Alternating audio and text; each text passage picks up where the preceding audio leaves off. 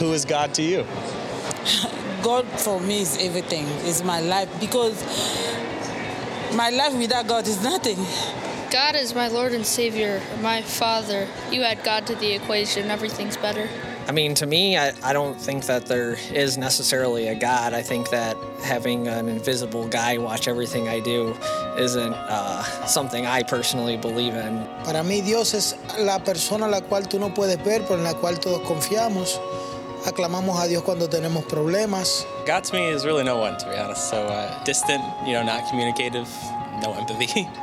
God is my Father, somebody I pray to, talk to every day. God is a being greater than myself and greater than anybody else. God is people I meet and the experiences I have. I'm not really religious at all, so probably nothing. I don't believe in God. I don't believe it's intelligently possible that there was a God. He's there when I need help. He's there when I don't need help. He's just someone I want to talk to all the time.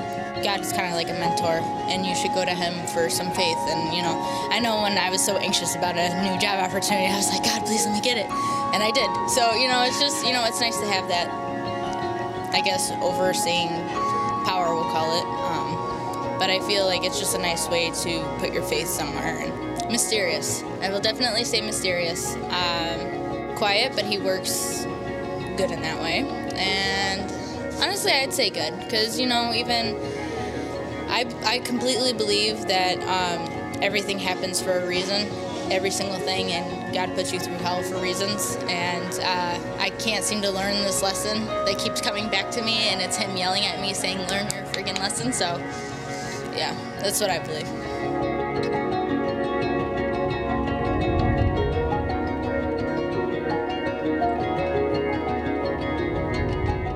Well, good morning, guys. It is good to be with you. If you don't know me, my name is Mark Nelson, and I'm the campus pastor at our Greece campus here at Northridge. I see you, Greece.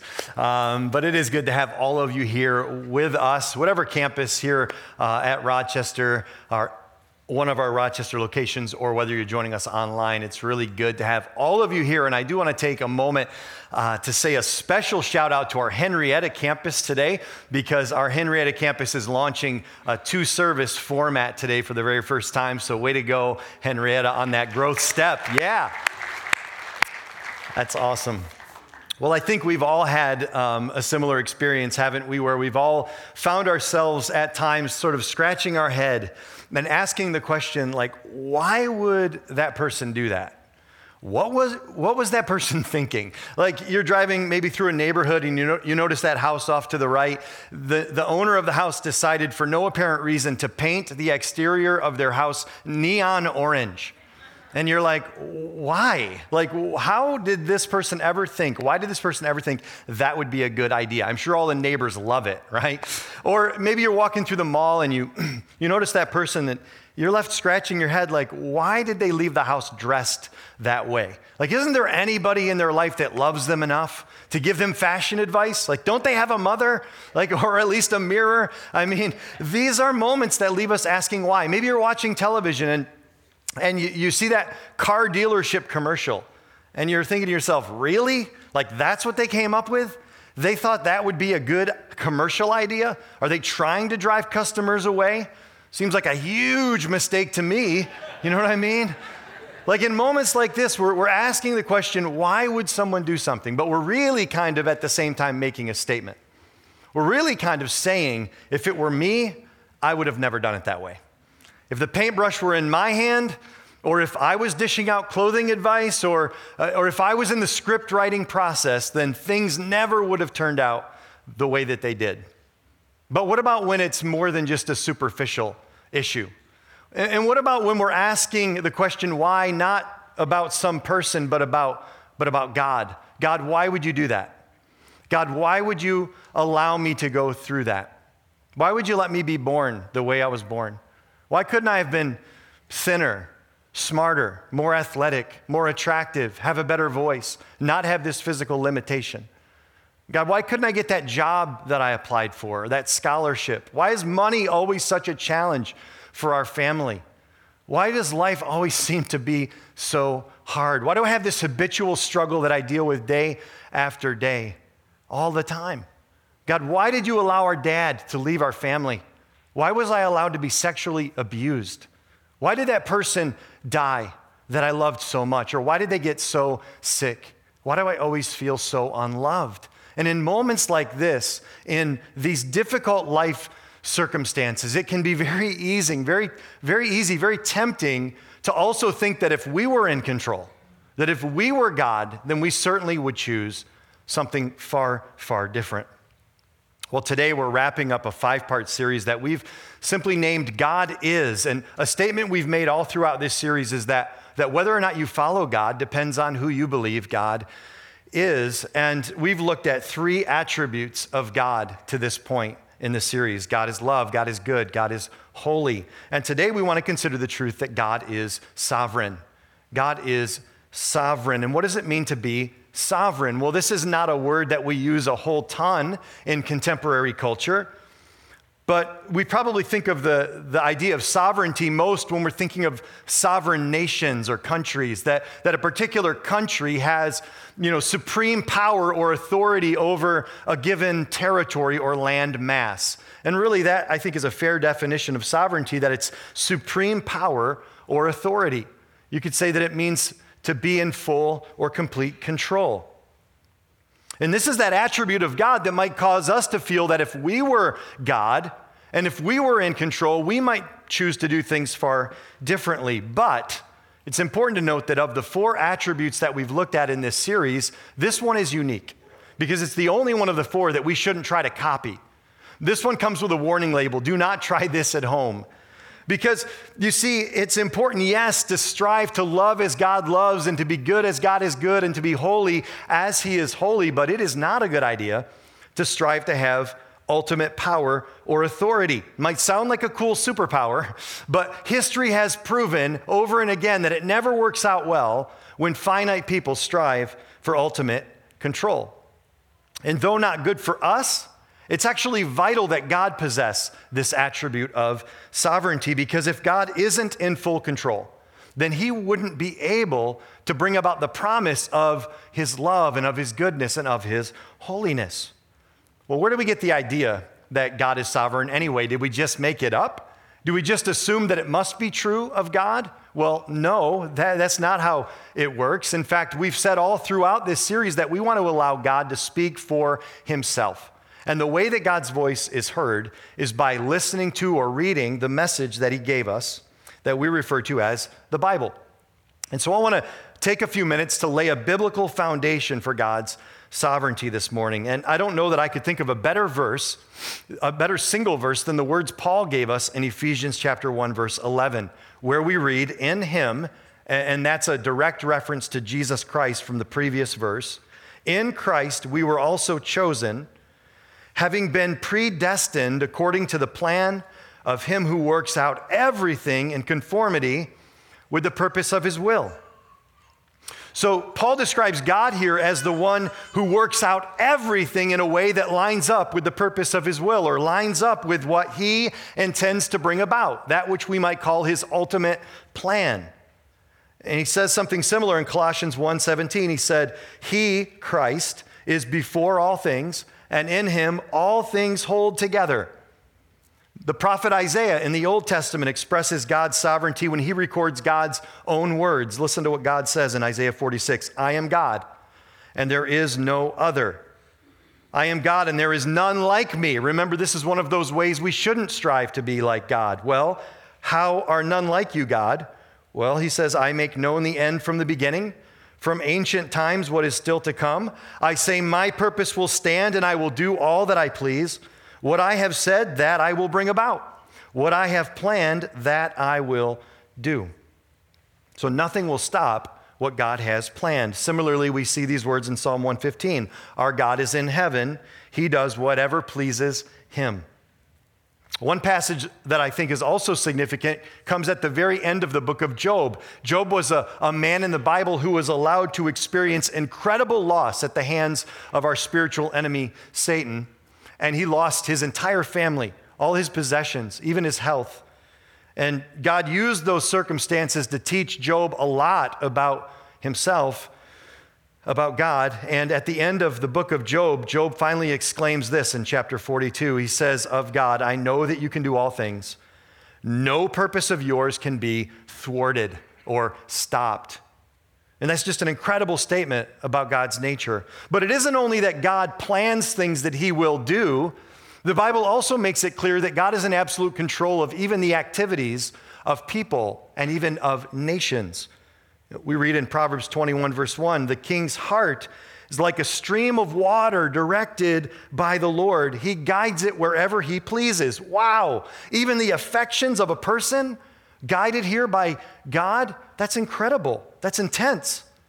And in a passage that speaks of God using the world empire Assyria as a weapon of judgment against his own rebellious people, Israel, Isaiah the prophet writes in chapter 10, but can the axe boast greater power than the person who uses it? Is the saw greater than the person who saws? Can a rod strike unless a hand moves it? Can a wooden cane walk by itself? In other words, Assyria, this world empire, thought it was just doing its thing. It thought it was just conquering one nation after another, eventually to conquer Israel. But God is saying here that it was truly him behind the scenes directing the entire thing. Even the most powerful regimes on planet Earth are but a tool in God's mighty hand. So if these things are true, and if our God has that degree of control, then some tough questions, I think, begin to form in our minds. And I want to handle two of them with the time that we have left this morning. A couple of tough questions. If God is in control, if he has a plan that he will bring to pass, then does what I do really matter in the end? I think that's a question that naturally begins to form in our minds. Does what I do really matter? Now, if you grew up in church, you've probably long believed that God is in control. Something that you've heard, it's something that you've probably embraced. And yet at the same time, even though we believe God is in control, we still all do things each and every day. We make choices. Just because we believe God is in control, I hope it hasn't kept us from doing our laundry, from going to work every day, from paying our bills, from going to the grocery store. Though we know that God is in control in an ultimate way, we still know, we recognize that there are things we have to accomplish, choices that matter. And I think when it comes to this apparent tension between God's control and the reality that we all make choices every day that matter, there are sort of two misconceptions that we can, I think, kind of vacillate between. And the first one says this, it says, I make no difference. I make no difference. My choices don't really matter. After all, I'm essentially just kind of like a robot going through the motions, and in the end, it won't really matter what I do because God's got it covered anyway. I mean, why share my faith since God already knows those who will put their faith in him? Why pray since God is simply going to do what God is going to do? And I think this extreme, it underemphasizes human responsibility. It underemphasizes our responsibility. It breeds a fatalistic, even an apathetic attitude. Man, why do I even care anymore? Since it doesn't matter in the end, so forget it. I'm not even going to worry about it. And honestly, I kind of wish I leaned a little bit more toward that misconception, but I tend to lean more the other direction, toward the other misconception, which says that I make the difference. I make the difference. Practically speaking, it's really only my choices that matter.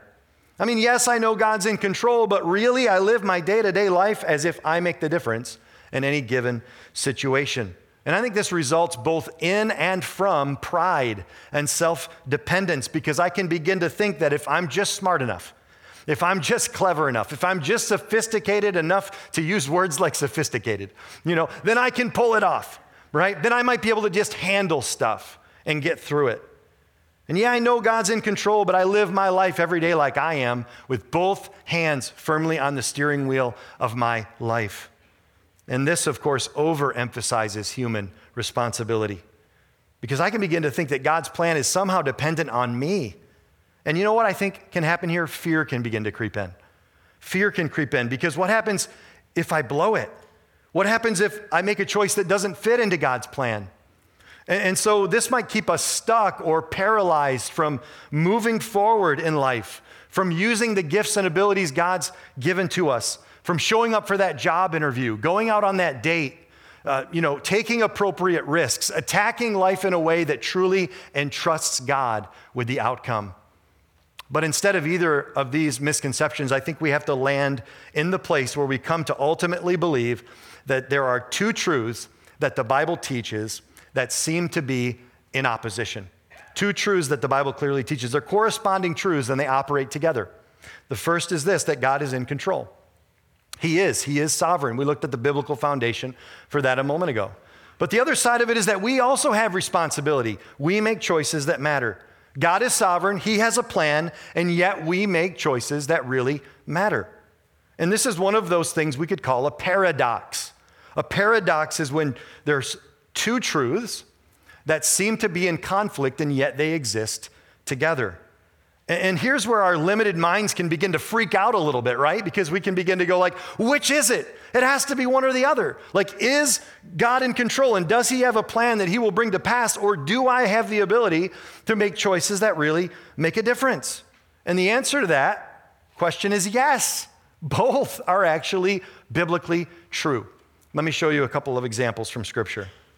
In John chapter 6, Jesus actually taught that both of these are true. In chapter 6, verse 35, we read these words, "Then Jesus declared, I am the bread of life. Whoever comes to me will never go hungry, and whoever believes in me will never be thirsty." In other words, people have the opportunity to make the choice to put their faith in Jesus.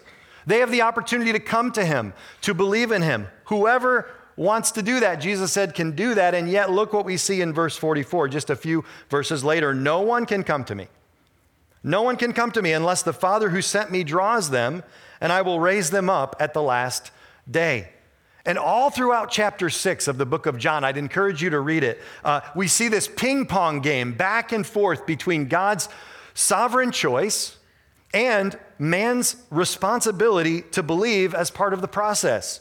Get this, with no suggestion by Jesus that there's any contradiction between the two.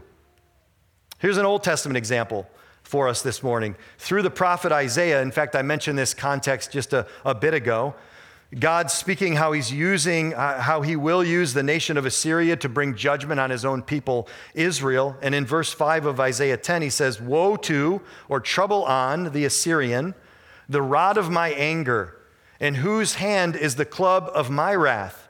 So these are God's words. He's saying, I'm going to use the nation of Assyria like a weapon in my arsenal to bring about my higher purposes. And yet, look at what he says just a few verses later in verse 12. When the Lord has finished all his work against Mount Zion and Jerusalem, he will say, I will punish the king of Assyria for the willful pride of his heart and for the haughty look in his eye, as if to say that though it was my overarching plan to use Assyria as part of my greater purpose, yet they still had a responsibility for their own moral choices. That's fascinating, even confusing. And that these two work together is clear, but how do they work together? How do these two aspects of reality function together? And to that question, I would say, well, I don't know. In fact, I'd go so far as to say nobody knows how these two function together. But then I'd quickly correct that statement and I'd say, truthfully, God only knows. The truth is, God only knows how these work together. And let me suggest that this is one of those spiritual mysteries that God reserves only for himself. One of those secret things that Moses said belong only to the Lord, that the human mind is incapable of fully knowing or grasping. I want to suggest to you this morning that this is an ongoing tension that we are meant to live inside between God's ultimate control on the one hand and yet our ability to make meaningful choices. And I'm not trying to discourage you from learning more and more about how God works in this area. In fact, I'd encourage you toward it. I'd encourage you to dive into our Equip resources and wrestle with this tension with other believers in your community group. Like, those are all great things, but here's what I'm saying. That you don't need to solve this in order to continue to grow in your faith. And you don't need to solve this before you can have faith in God. I want to encourage you today to not think of this as much as a car collision as you do maybe a railway. And what I mean by that is sometimes in Man, these theological issues that seem like a paradox to us and they seem to maybe be in opposition, we can feel frustrated and we can say, I just can't reconcile these two truths. They feel like two automobiles traveling, in opposite directions, ultimately to collide in the middle with all the resulting devastation and chaos. But I don't think we need to think of them that way. Instead, I would encourage you to think of these as twin tracks, maybe railroad tracks that run together on into the future, always side by side, never converging, never colliding. They run together, these two rails. And on one rail, we have God's ultimate, complete control that enables our trust. And on the other rail, we have man's responsibility to make wise choices that actually demands our action and our obedience. On the one rail, man, it's God's ultimate control, enabling us to trust him. And on the other rail, it's our responsibility demanding our action, trust and action, trust and obedience, the two rails that the Christian life was always meant to ride on. And I think that the massive train of God's plan rolls along these two tracks to accomplish his great purpose. And somehow in his great plan, these two can work perfectly together. We must get to the place where we finally resign ourselves to say, I don't know how this necessarily works, but I trust that both are true, that God is in full control. But at the same time, he's entrusted me with the freedom to make choices, and those choices have an impact. And somehow God is big enough to use all of this to bring about his grand purposes. So what should we do with this? I think three choices come to mind related to this tension. One, we could just choose to sit on the sideline, like I'm out. I just give up, essentially do nothing to allow this paradox to paralyze us. And this doesn't accomplish anything good, so I don't recommend this choice. We could also choose number two, to work against God and to say, you know what, I don't understand how God works. And I could never believe in a God who operates like that. And unless I can fully understand God, I won't believe in him. So thank you very much, but I'll just go my own way. And in fact, you live in a way that opposes God's plan. I don't encourage you to make that choice because I think you'll find it a very frustrating experience and a losing battle. But the third choice is the one we'd recommend, and that's to work with God. To work with God, to move forward toward all that God has planned for your life. Man, get on that train and ride those two tracks of God's complete control, and yet at the same time, your responsibility to make wise choices. I might summarize the picture this way, if I were to put it into a sentence. God's sovereignty doesn't erase our responsibility, but it guarantees our success. And man, that's so good to know this morning. We still have to own our part, but we can be confident that God is going to win in the end, and to be on God's side is to be on the right side of history. And the question is this morning, do you want to be on board with all that God is doing? And can I just say to all of us this morning, all aboard? Right? Let's get on that train and let's fully experience the journey that he has planned for our lives. But I mentioned that there'd be two questions, and the second one is this, that if God is really in control, then how do we explain the mess that the world seems to be in? I mean, if God is all powerful, then why doesn't he just stop all the pain and suffering? And it's one thing when the pain is theoretical, when it's about someone disconnected from me, maybe a half a world away. But it's a whole other thing when it gets personal. And countless people have walked away from faith in God because they just can't reconcile the idea of a God who is in full control, not keeping them from experiencing loss or devastation of some variety. And if this is a struggle for you, man, I want to encourage you to go back to week 3 of this series and check out Nate Miller's sermon on how God is good, even in the midst of the pain that we experience. But in terms of God's sovereignty, I think we need to make two very important distinctions this morning. The first is we need to recognize the difference between what God wants and what God wills. There's a difference between those two. That God truly doesn't want the hard things in your life either. That while your heart is breaking, his is breaking too. I love what our lead pastor Drew said at his own father's memorial service just a couple weeks ago. When he said this, he said, God is sad by my father's death too. Man, that is so true. Because God wills things to be included in his plan that he too grieves, because they ultimately have the power to accomplish his greater purposes. And you know this morning that God is a master at bringing good from bad. He is a master at bringing life from death. We call that redemption.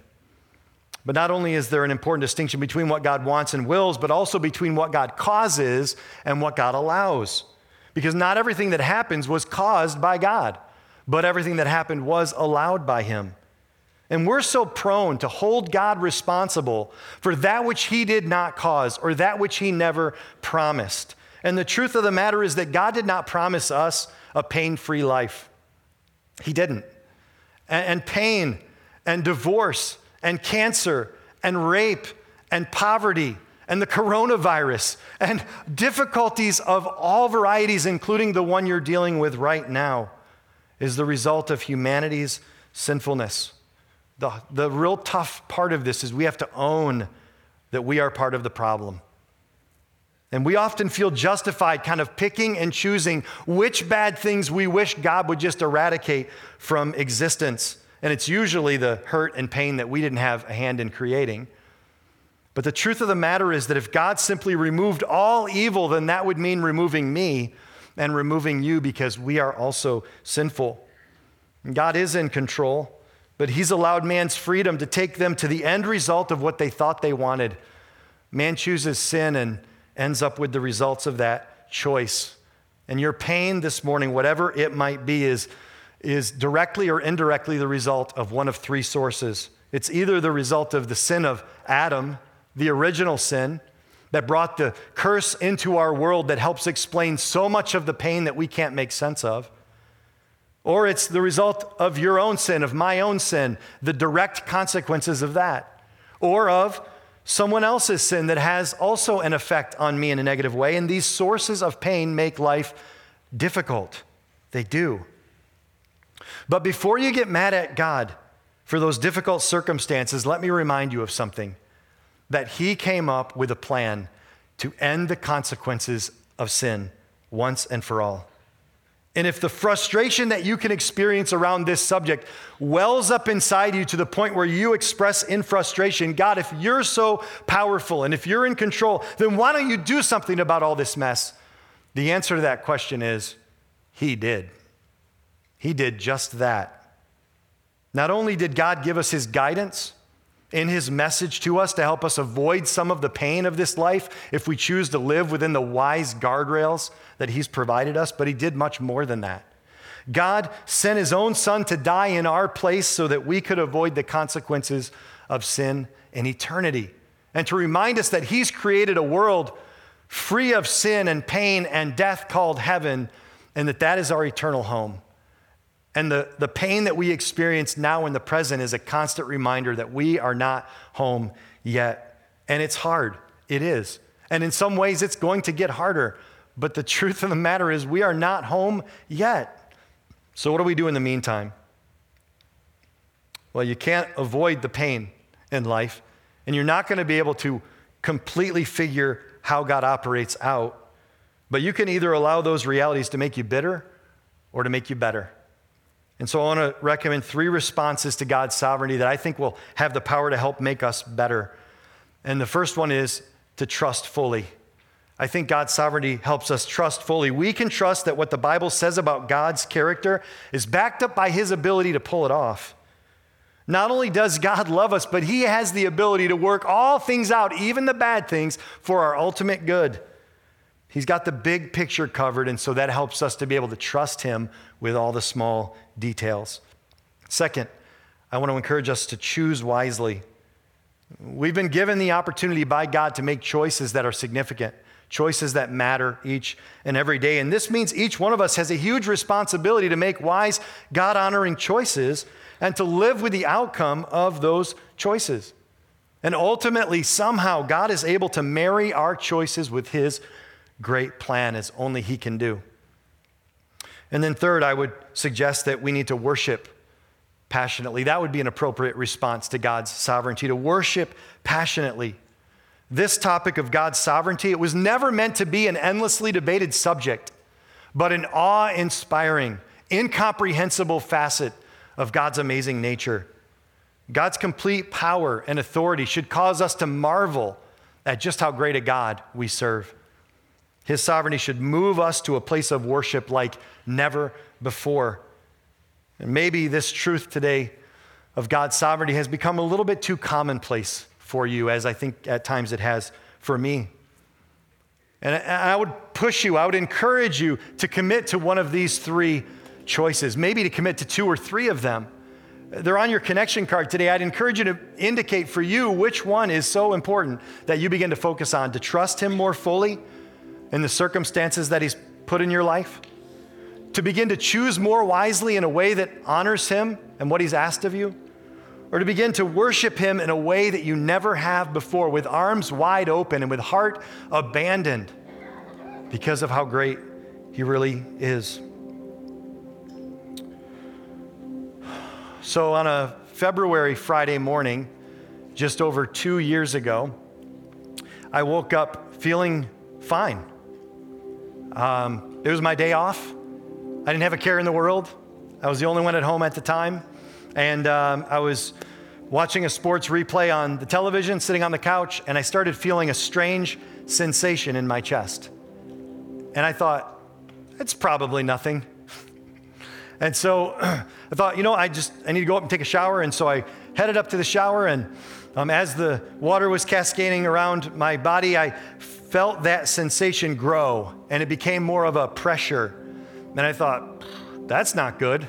Like, I need to get out of the shower, and I feel like I just need to lay down. And so I toweled off, wrapped the towel around me, and I went into my bedroom and laid down on the bed. And there, the pain and the pressure in my chest just started to really intensify and spread all throughout my chest. And it felt like my chest was gonna explode. But I didn't call for help. I didn't call 911. You know what I did? I thought, I can handle this. I'll get through this. It'll pass. I'll be fine. Wow. God was gracious to me, and after 25 or 30 minutes, the pressure and the pain finally did dissipate to the point I was actually able to get up. And as I, kind of got going again, started feeling more normal, but I knew something significant had happened. And I knew, oh man, this time I can't just ignore it. I have to tell my wife. She's got to know. And so she came home for lunch, and I told her what had happened. And she said, what? We got to go to the hospital right now. We got to go. And I'm like, no, I'm feeling fine right now. You know what? Let me just get through the weekend. And Monday, I promise you, I will call my doctor on Monday. I'm just that stubborn, right? And she's like, well, I don't like it, but, be an idiot, I don't like it, but okay. As long as you promise to call your doctor on Monday. So I said, I will. And I did. I followed through in that promise, called my doctor on Monday, and my doctor said, what?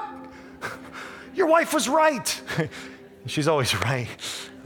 You need to go to the ER right now. Okay, so fast forward the tape. I'm there. I'm actually lying now in the hospital bed. They've run a bunch of tests, and the doctor walks into the room, and he says, after these tests, it's become clear that you have suffered a mild heart attack. A what now? What? No. That door you walk through, walk back out the door, run the tests again, come back in with a different answer, because that doesn't work for me. I'm 45 years old. I'm in reasonably good health. I'm no Scott Bixby, but I feel pretty good, This doesn't work for me. That wasn't the plan. But God had a different plan. And God allowed that in my life. And you know what that was truly? That was a gift in so many ways from God, because first of all, he was super gracious to me, and I feel pretty normal every day. But the other factor is that I do experience on a very continual basis limitations when I exert myself physically. And those limitations, I think, serve as a gift, because they remind me every single day of three things: that I need to trust God more fully, because I don't know what's around the next corner, but he does. And I need to choose more wisely. I need to handle my stress levels differently. I need to eat better. I need to exercise. I need to obey him. I need to choose wisely. And then ultimately, I need to worship much more passionately than I ever did, because my life is finite, but he is infinite. and he is worthy of all of my praise. I can hold nothing back. And could it be today that our God is so loving and so good and so holy and so, yes, sovereign, that he has the ability to orchestrate all of the issues and all of the difficulties and all of the circumstances in your life in such a way that no matter what you face, you might be able to get to a place where you say, it's okay. At the deepest part of who I am, it's okay. It is well with my soul. And even if I can't completely figure out how God works, it is well with my soul. And even if he asks me to carry a heavy burden, it is well with my soul because I know the one who has it all under control. And so today at all of our campuses, we want to stand up. In fact, will you stand right now with me as we declare that truth that God, because we know you are sovereign, it is well with my soul.